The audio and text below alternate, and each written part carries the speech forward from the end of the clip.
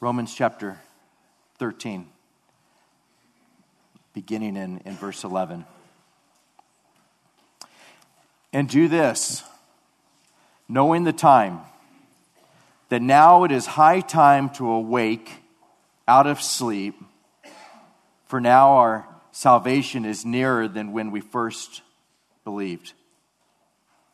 The night is far spent, the day is at hand. Therefore, let us cast off the works of darkness, and let us put on the armor of light. Let us walk properly, as in the day, not in revelry or in drunkenness, not in lewdness and lust, not in strife and envy, but put on the Lord Jesus Christ, and make no provision for the flesh to fulfill its lusts. Typically, this particular Sunday following Christmas, I prefer to do a message that focuses on the new year, and as we approach the new year that's coming, and in God's good providence, as we have been studying through the book of Romans, we've come to this particular text, and I find it to be exactly what the Holy Spirit would desire for us on this morning, to challenge us and to exhort us, to encourage us as we approach the new year. If you've been at our church for any particular length of time, you'll notice some things about Reverence Bible Church. One is that we love the Lord our God. We do. When we talk about Him as we study through His Word, you'll find that we desire to rightly portray Him through His Word as supreme, as one who is to be exalted, one who is to be glorified, a God who is sovereign over the entire universe. That matters. It matters to us as a congregation that we rightly study God's Word and see that He says things like, "Who can stop me? I do whatsoever I will to do." That there's not a sparrow that falls to the ground apart from His will. That He's in control of all things. The first sermon that we ever had at this church came from Revelation, where it says, "Hallelujah, for the Lord God omnipotent reigns." There's a reason why that was the first sermon that we preached at Reverence Bible Church, and it's because we can worship because the Lord God, omnipotent, all-powerful, He reigns. He's in control. It's just critical that we see Him as a God who is both the author and the finisher of our faith. He begins a good work in us, and He'll be faithful to complete it. To have a view of God that trusts Him in the midst of the most difficult circumstances, so that we would be able to say that, like Job, naked I came from my mother's womb, and naked I'll return. And the Lord gives, and the Lord taketh away. Blessed be the name of the Lord. Or to say with confidence, and we know that all things work together for good to those who love Him, to those who are the called, according to His purpose.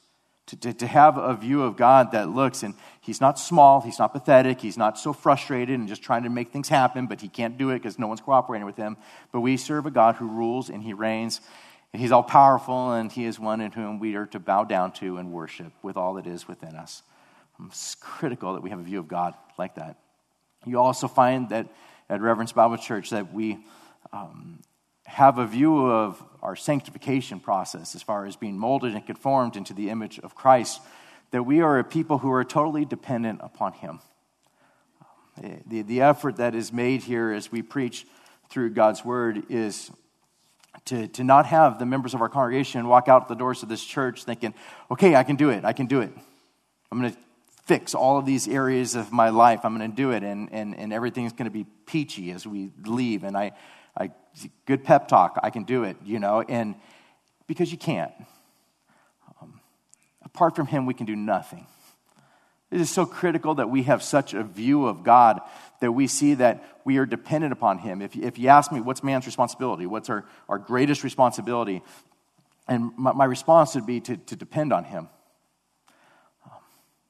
That's our greatest responsibility, is to depend on Him. And then when I look at my own pathetic life, I realize that I can't even depend on him without depending on him to depend on him. I can't do it. I mean, I can sit there and say, okay, from now on, God's in control. I'm going to give it all over to him. And then I walk out and I try to do it by myself. And so do you, probably. We need him to even help us depend upon him. There's churches that I find to be very man-centered. And when I say that, I mean the focus is on what you can do, what you have to do. And then there are churches that are very God-centered. And this is what he has done. This is what he will do. Depend on him. He began the good work in you. He'll be faithful to complete it. I pray to God that we would become more and more God-centered as we continue. And in this God-centeredness, it is critical that we also look at passages like the one before us this morning. And with just a gigantic view of who God is, with total dependence upon him and his Holy Spirit to work in our lives, that we evaluate our lives and see what the Holy Spirit would speak to us through his word, that it might affect us. And in this particular passage, you hear him just previously talking about loving your neighbor. What it is to love your neighbor. A whole section that is dealing with, I beseech you, therefore, brethren, by the mercies of God, that you present your bodies a living sacrifice to him, holy and acceptable, which is your reasonable service. A whole section that is live for him, submit to your government, all of these things. But we come to a passage now saying, and do this knowing the time. And do this knowing the time in which you live, knowing it. That it is now high time to awake out of sleep.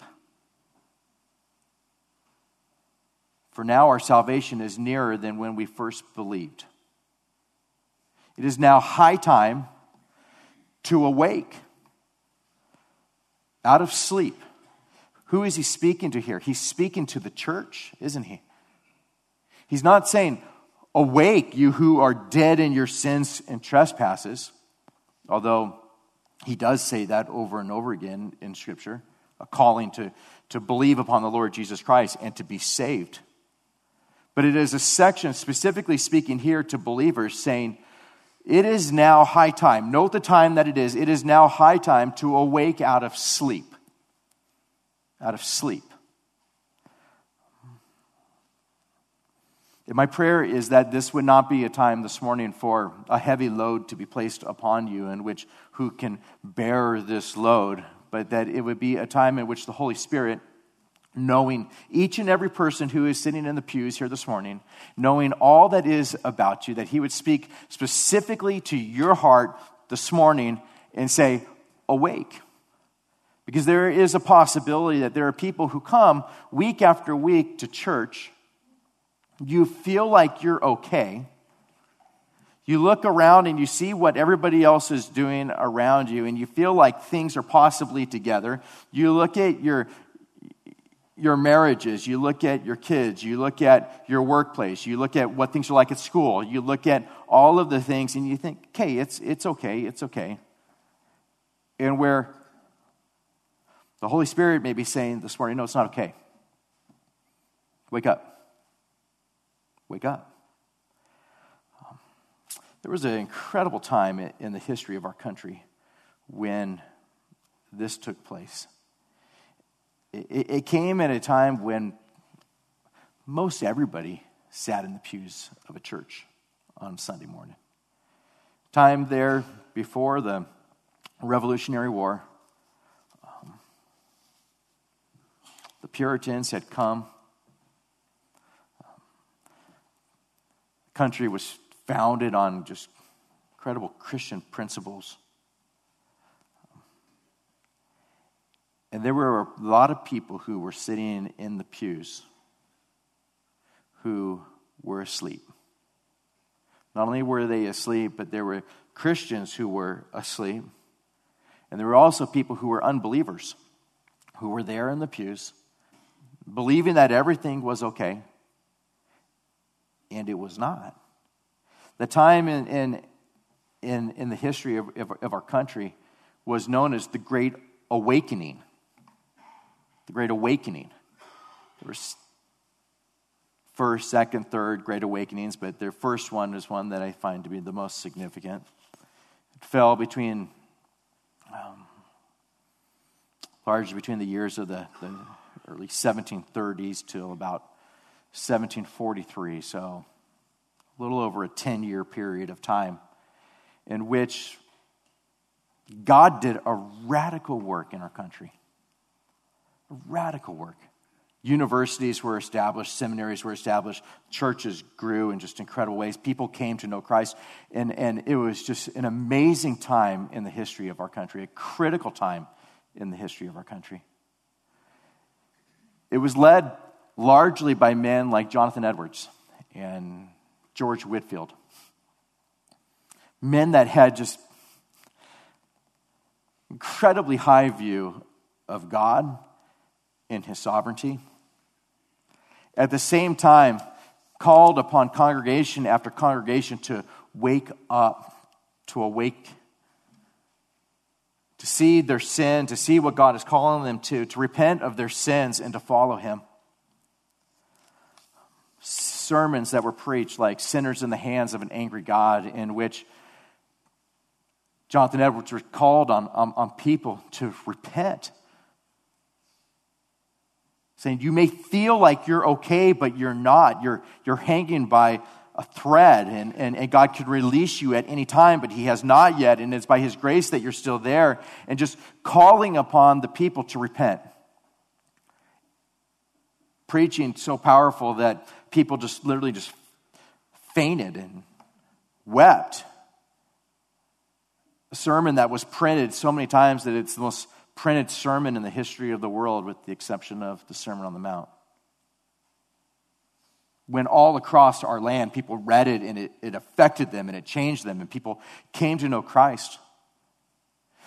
Revival took place, great awakening. People woke up and revival took place within the church. And for revival to take place, it needs to take place first in our lives, each one of us individually. But we also need revival to take place within our church. We're Reverence Bible Church. We put the word reverence in it because we want to revere Him. We want to have reverence for Him. Such a view of God that we just desire to fall down and worship Him with all that is within us. Bible Church, because we teach the Bible. We go verse by verse through the Bible. We have sermons that the heart of it is, what does the text say? We sing songs that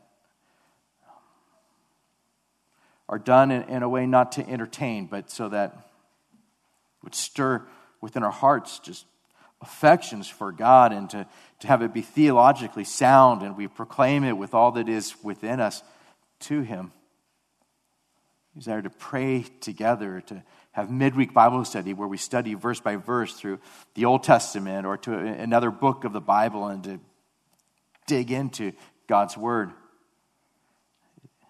Youth ministry, they may play some games on Friday night or Saturday night or different times in the week, but Tuesday night, time to study God's Word, time to have prayer groups, time to have accountability, sweet fellowship together where it's genuine fellowship, and they're there to exhort them and encourage them in God's Word, and not try to compete with the world to entertain them, but to teach the young people. The children's ministry right now are studying God's Word because they're there to learn and to be rooted and grounded in God's Word, and not to be there to just be entertained, but to be taught, so that they would also grow up having a gigantic view of who God is.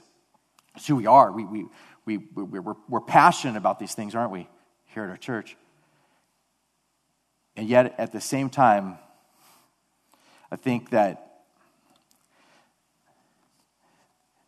God may be looking upon our church and saying, wake up. Wake up. Husbands, love your wives as Christ loved the church. Love them. Wives, love your husbands. Being in a place where you act one way at one place and totally different someplace else. Wake up.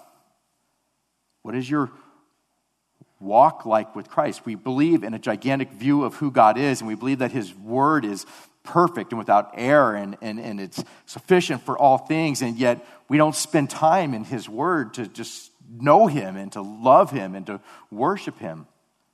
We may believe that God is sovereign and he can do all things and there's nothing that's too hard for him.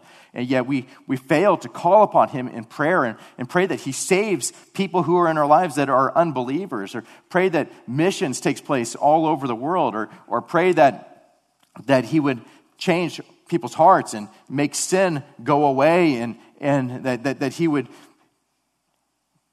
cause the elders of our church to be properly used for the proclamation of the word, that he would be working in the hearts of the Sunday school teachers as they're ministering there, and in every ministry that's here. We'd be praying because we believe that we cannot do it by ourselves and that we're dependent upon him, so we need to pray. And it's possible for us to have all of the right theology and yet not be doing it at all, or not be doing it nearly properly as we ought to. It is possible for us to know something, and because we know it, we think that we're doing it, but we're not. And I think God would say to us, wake up. Wake up. What does he say in his word? In our passage here, it says, and do this,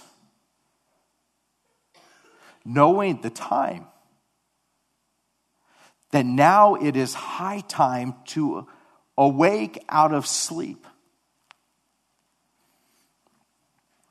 There's an incredible sermon preached by Jonathan Edwards entitled, The Preciousness of Time and the Importance of Redeeming It. The preciousness of time and the importance of redeeming it. Time is precious. He goes through from there and gives a number of different reasons why it's precious. Well, one being that time matters. I mean, where we spend eternity is affected by, during this particular time, by faith.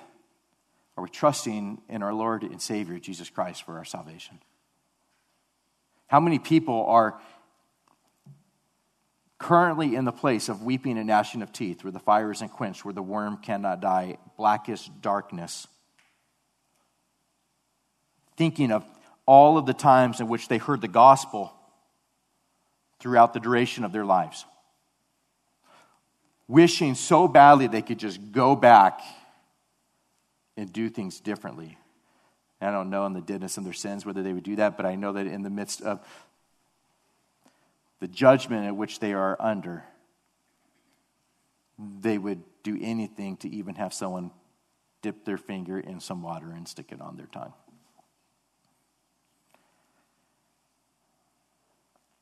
Time's precious because it's short. It's very short. You see in Scripture, it tells us our life, what is it? It's a vapor. It appears for a little while and then it vanishes away. Time's precious because it's short. I think of I got a 6-year-old and I have a 3-year-old, and yet thinking of my age and just thinking, okay, so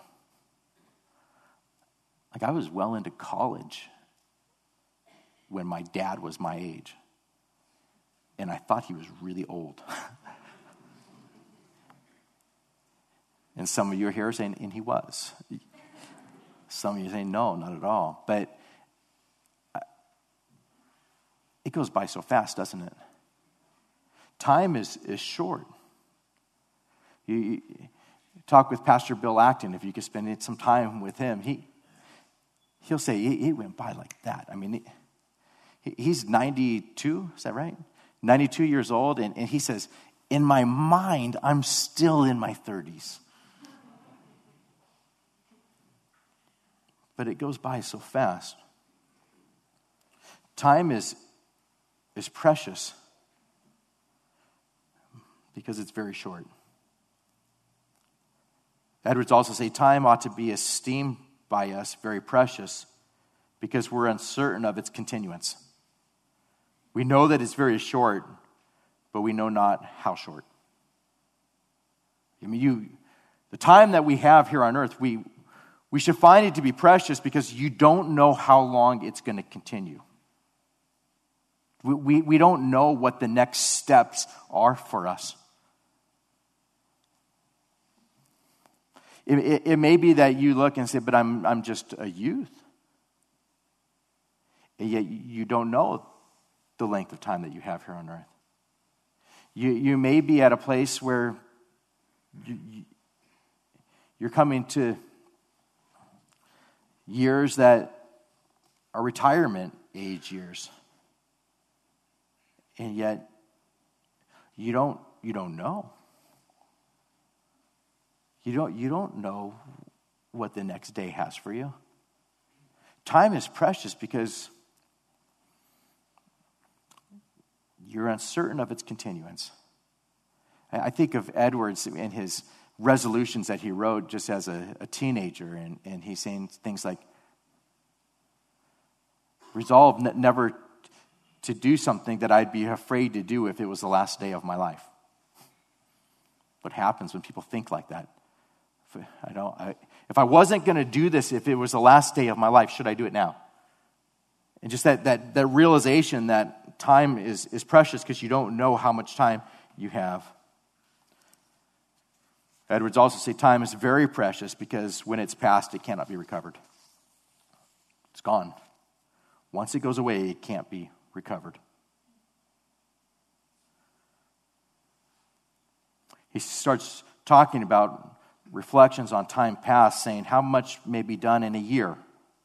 How much good is there opportunity to do in such a space of time? How much service may persons do for God? How much for their own souls? How much may be done in a day? But what have you done in so many days and years that you have lived? What have you done with the whole time of your youth? You that are past your youth. What has become of all that precious season of life? Has not all been in vain to you? You've had much time of leisure and freedom from worldly business. Consider to what purpose you've spent it. You have not only had ordinary time, but you've had a great deal of holy time. What have you done with all of the Sabbath days in which you've enjoyed? Consider those things seriously and let your conscience make answer. I find this to be just powerful when you start looking at it. What do you do with your time? How much can take place in a day? Much less how much could take place in a year. I think of this particular time of year, and I think about it a lot because it's going into the new year, and I look ahead as far as, okay, what would I have done differently this year? If I had to do it all over again, what would I do differently? I don't want to do that again next year. And so evaluating and looking at it, but there's 365 days in a year, and a lot can be done in simply one day. Are we using the days that we have for the most to God's glory?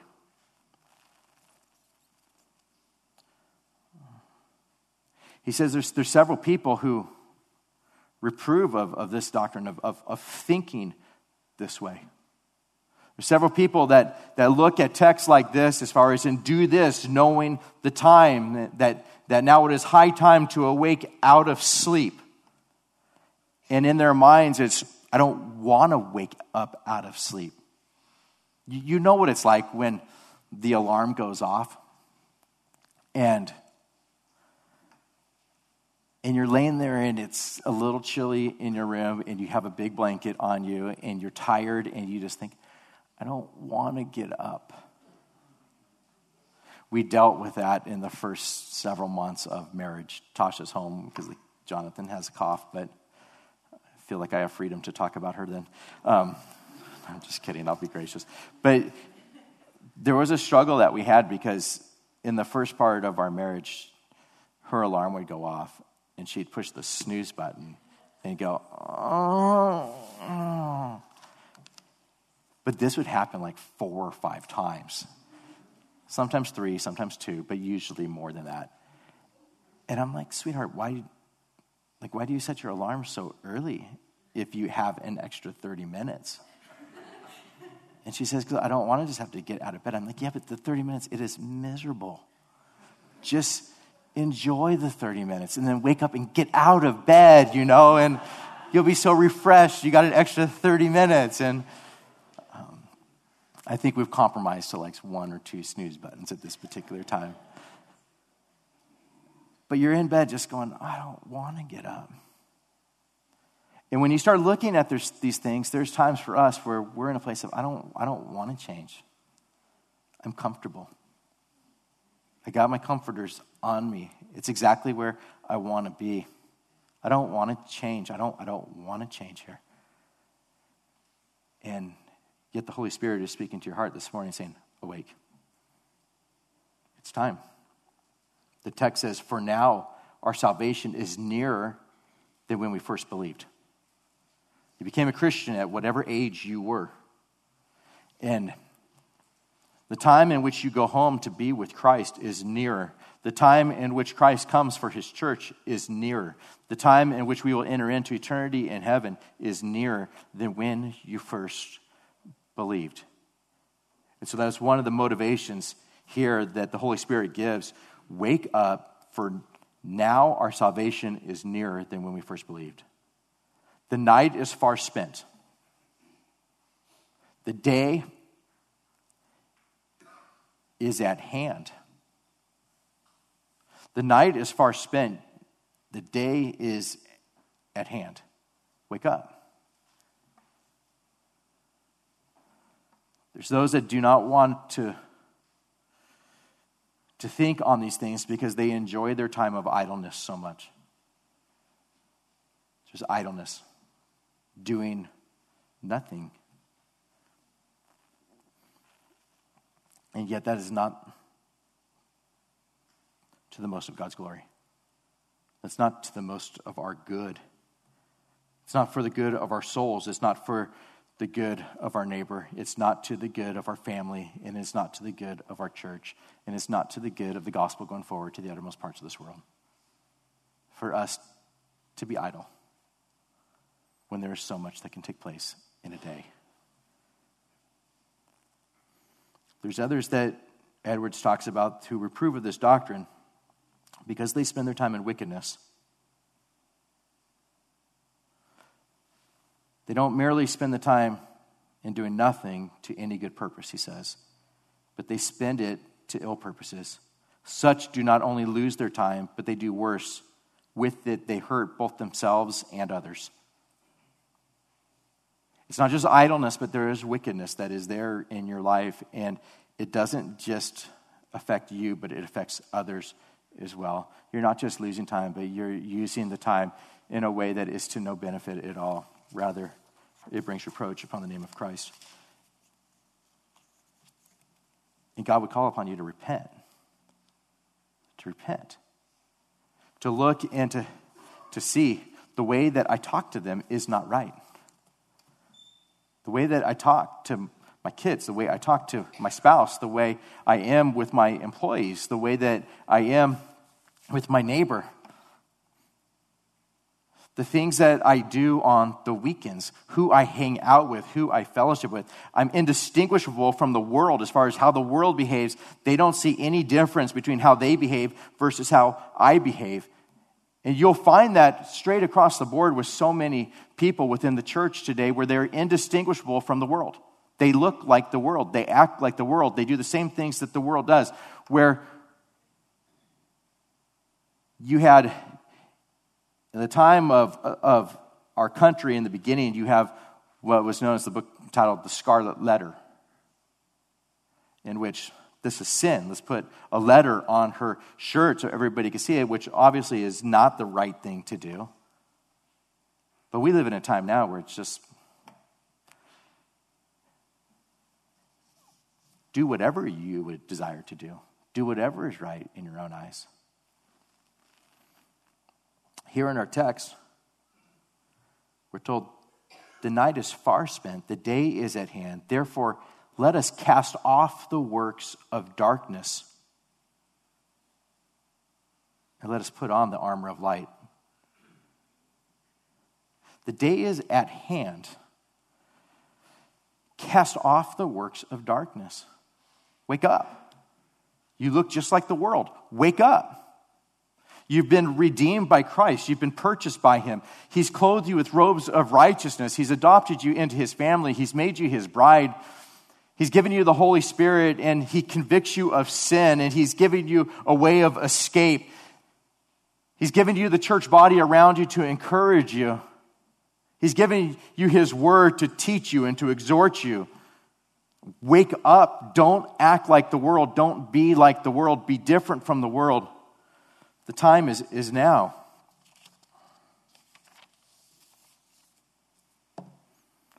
Edwards in his sermon says, how are we to improve our time here?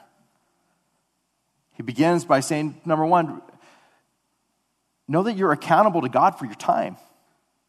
Just the way that you use your time, you're accountable to Him for your time.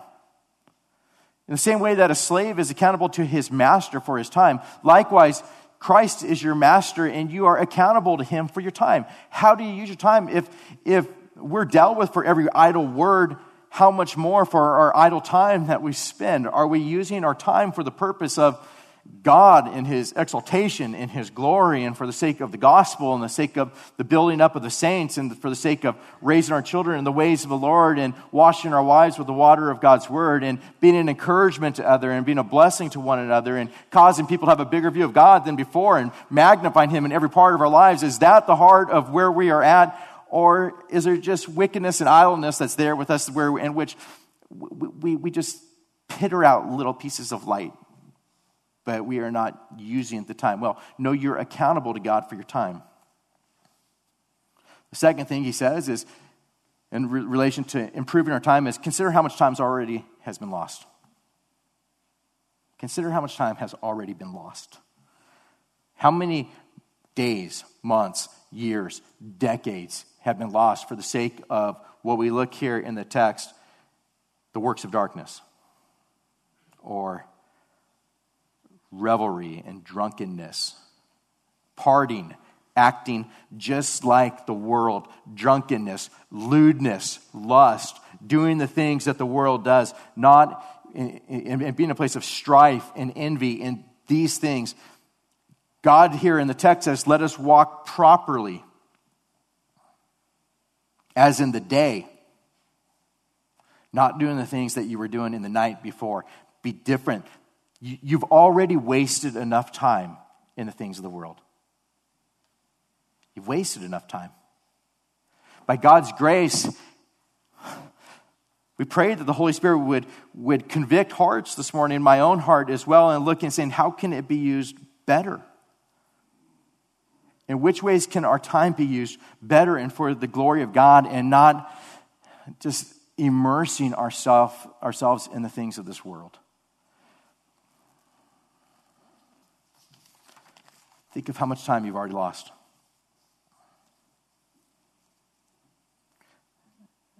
Consider how time is sometimes valued by those who come near to the end of it.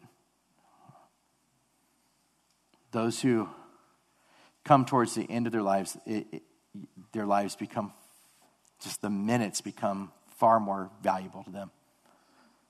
Think of Tasha's dad. He passed away about 10 years ago from cancer. He wasn't a believer for the vast majority of his life, and He sent the kids to Christian schools.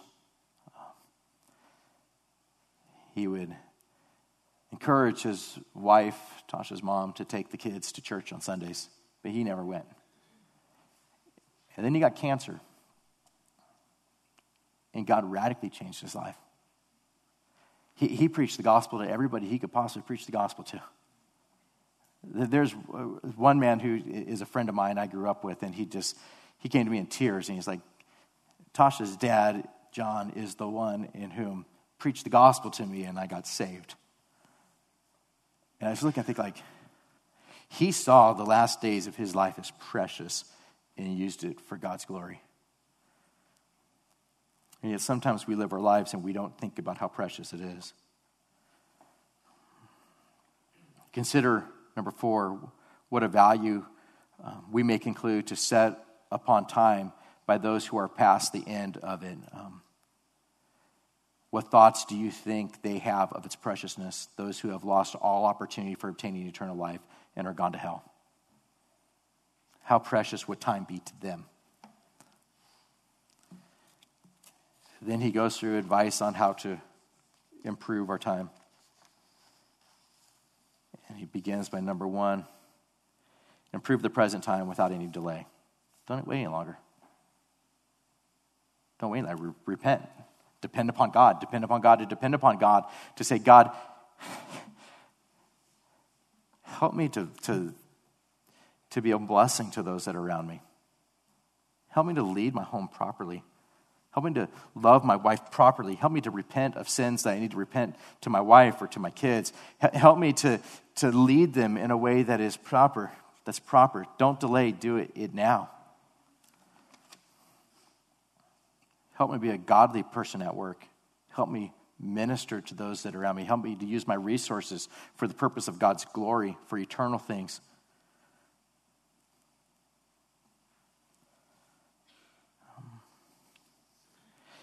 He says, be especially careful to improve those parts of time which are most precious.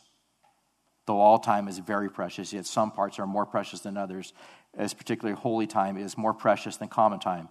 Such time is of great advantage for our everlasting welfare. Therefore, above all, improve your Sabbaths, and especially the time of public worship, which is the most precious part. Lose it not either in sleep or in carelessness or inattention or wandering imaginations.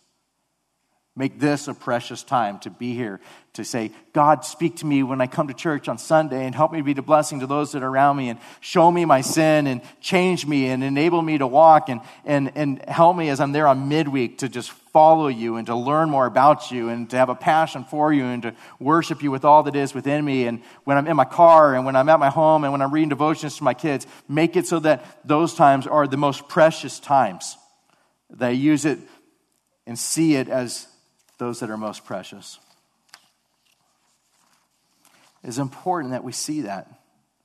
Knowing that there's precious times and they go by quickly. I have a precious time that I get to have with Jonathan. When we use our time wisely and I get him to school on time. All of the kids, they all line up in their lines and they're all playing at first and then a bell rings and then all the kids run and they're get in each of their lines, but he's in kindergarten, and so right now, when we get there early, he stays right by me, and then he goes and he sits on the curb and says, Daddy, you want to sit with me? And so I sit with him, and he usually initiates it. What do you want to talk about today? And so we sit, all the kids are playing, and we sit and we talk. And we just sit there, just every other kid, all his friends, they're all playing. He just sits and talks with me. I love this. I love it. We talk about all kinds of things. There will come a day where he will not want to do that anymore. Where he'll be like, Dad, can you drop me off over here? I used to drop my sister Melissa's 8 years younger than me, so I used to drop her off at school. And as I drop her off, it always came with, bye, Melissa. Have a great day. Take copious notes. Make wise decisions. Stay away from the boys. They're bad. And Melissa would just walk, pretend like she didn't know us. If you know Melissa, you hear Melissa? Good, you're not. Should have come. She can handle it. Still to this day, if we go out to eat, when the waiter comes up, she puts some food on her front tooth and just starts talking to him. Just to see how awkward she can make him feel. Good sense of humor. But there will come a day where he will not want to sit next to me. There will come a day where kids grow up. We need to look at our lives at this point and say, forget the things which are behind and press on to the things which are ahead. How can I be now to those who are in my family? To those who are in my church, those who are my neighbor, my extended family. Using the time well. Using it well for the purpose of God's glory. Let us walk properly as in the day, not in revelry and drunkenness, not in lewdness and lust, not in strife and envy. Why would he say that to the church? Because it is possible for the church to live in parties just like the world. It is possible for the church to live in drunkenness just like the world. It's possible for us to live in lewdness and lust and strife and envy. But the Holy Spirit inspired Paul to say, let us walk properly, not in those things. Let's not act like the world. Let's not be like the world. Let's walk as we abide in him. Let's walk through the empowerment of the Holy Spirit in a way in which we forsake all of those things and cling to Christ. Let's walk in such a way that we look at the things of the world and we just look at it as just junk in comparison to the banquet tables of God's glory and the things that he calls us to, and just feast upon those things and not on the things of this world. But put on the Lord Jesus Christ and make no provision for the flesh to fulfill its lust. Put on the Lord Jesus Christ. What would God call us to do? Praying in the morning, God, enable me just to be a light, to be different, to hate sin, to pursue righteousness. Help me to follow you. Help me to look for opportunities in which you have opened up doors for the gospel to go forward. Help me to use my resources properly. Help me to be a leader in my home. Help me to love my husband properly. Help me to minister to my kids properly. Help me to be a child who looks and says, I've got these high school years, and may they be precious. May I not spend this time fighting with my parents, but spend this time enjoying them and glorifying Christ with them, rather than being the typical adolescent who rebels. Let's not do that, but let's walk with Christ and obey him and be a blessing to them. Let's be different. Let's put on the Lord Jesus Christ and make no provision for the flesh to fulfill its lust. Don't even make any provision for the flesh to do the things that the flesh desires to do, but rather put on Christ and be different. And so we approach the new year, and may God help us to do that. This particular text is famous, verses 13 and 14, because this is the particular text that just radically changed St. Augustine's life. It was these verses. These verses in which this man who had achieved everything academically and come from a home in which one of his parents was a believer, his mom and his dad was an unbeliever, and he pursued all of the things intellectually and got to the highest ranks of respect within Rome, and had studied in North Africa and had learned all of these things. And now he comes to a place of having everything and finding himself still to be so empty. And he's there, and these are his words. I flung myself down, how I know not, under a certain fig tree, giving free course to my tears. And not indeed in these words, yet to this effect spoke as much unto thee. But thou, O Lord, how long? How long, O Lord, will thou be hungry? Will thou be angry forever? O remember not against us former iniquities, for I have felt that I was enthralled by them. Why not now? Why is there not this hour an end to my uncleanness? And she said that as I was saying these things and weeping and the most bitter contrition of my heart, when, lo, I heard the voice of a boy or a girl, I don't know which, coming from a neighboring house, chanting and often repeating, saying, take up and read, take up and read. Immediately my countenance was changed. I began most earnestly to consider whether it was usual for for children in any kind of game to sing such words. Take up and read, take up and read. So restraining the torrent of my tears, I rose up, interpreting it no other way than as a command to me from heaven to open the book and to read the first chapter as I should light upon. And I says, actually coming, whilst the gospel was being read, he received admonition as if he was to read this that was addressed to him. He's talking about a man named Antony. Go and sell all that thou hast and give to the poor, and thou shalt have treasure in heaven, and come and follow me.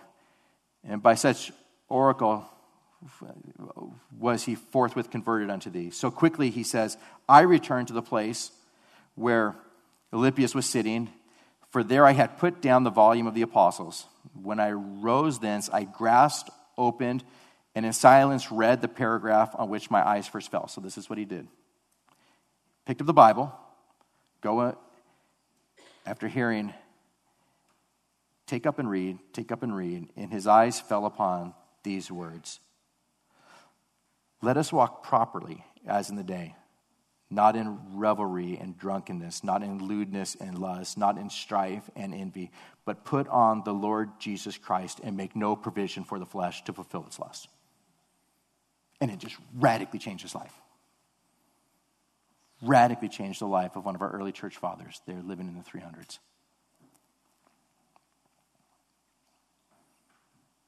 I pray that this would radically change lives here this morning. Reverence Bible Church, let us walk properly, as in the day. Not in revelry and drunkenness, not in lewdness and lust, not in strife and envy, but put on the Lord Jesus Christ and make no provision for the flesh to fulfill its lust. Amen. May there be a great awakening in our hearts.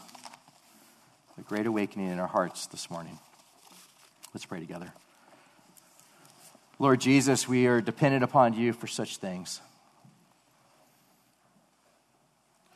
To see our time as precious. To see that the day has come. To no longer act like we did in the night in darkness, but to put on the Lord Jesus Christ. Surely there's people here who are just been sleeping.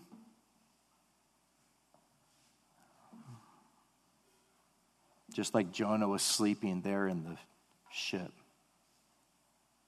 Storms have come all around. We need to be awakened. To tell others who our God is. That they might be saved just as you did with those in the boat with Jonah.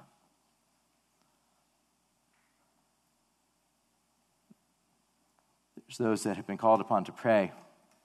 Just as the disciples were told to watch and pray, and yet they have fallen asleep. Maybe we wake up and may we pray. May we use the gifts that you have given us for the furtherance of the gospel and for your glory and for the building of the saints and for leading our families properly and loving our wives properly and using our singleness for the purpose of being most to your glory. Using everything that you have entrusted us, our bodies, our mouths, our energy, and the most precious time in which you have given us for the sake of your glory. If 2013 was a time of sleeping, may 2014 be a time of great awakening. which revival takes place in our hearts and in the hearts of those that are around us as your Holy Spirit works mightily in us and through us. We depend upon you, Lord Jesus. We depend upon you to even depend upon you. We love the gospel. We're so thankful that you've taken those who were dead in their sins and trespasses and you've made us alive in Christ as a result of what you accomplished on the cross for us by taking our sins upon yourself and giving us your righteousness and giving us your Holy Spirit to regenerate us and to change us and to mold us and to shape us into your image. Lord, our salvation, all of it belongs unto you, and we praise you for that. Let us now walk properly. Let us walk properly as in the day. We pray these things in Jesus' name. Amen.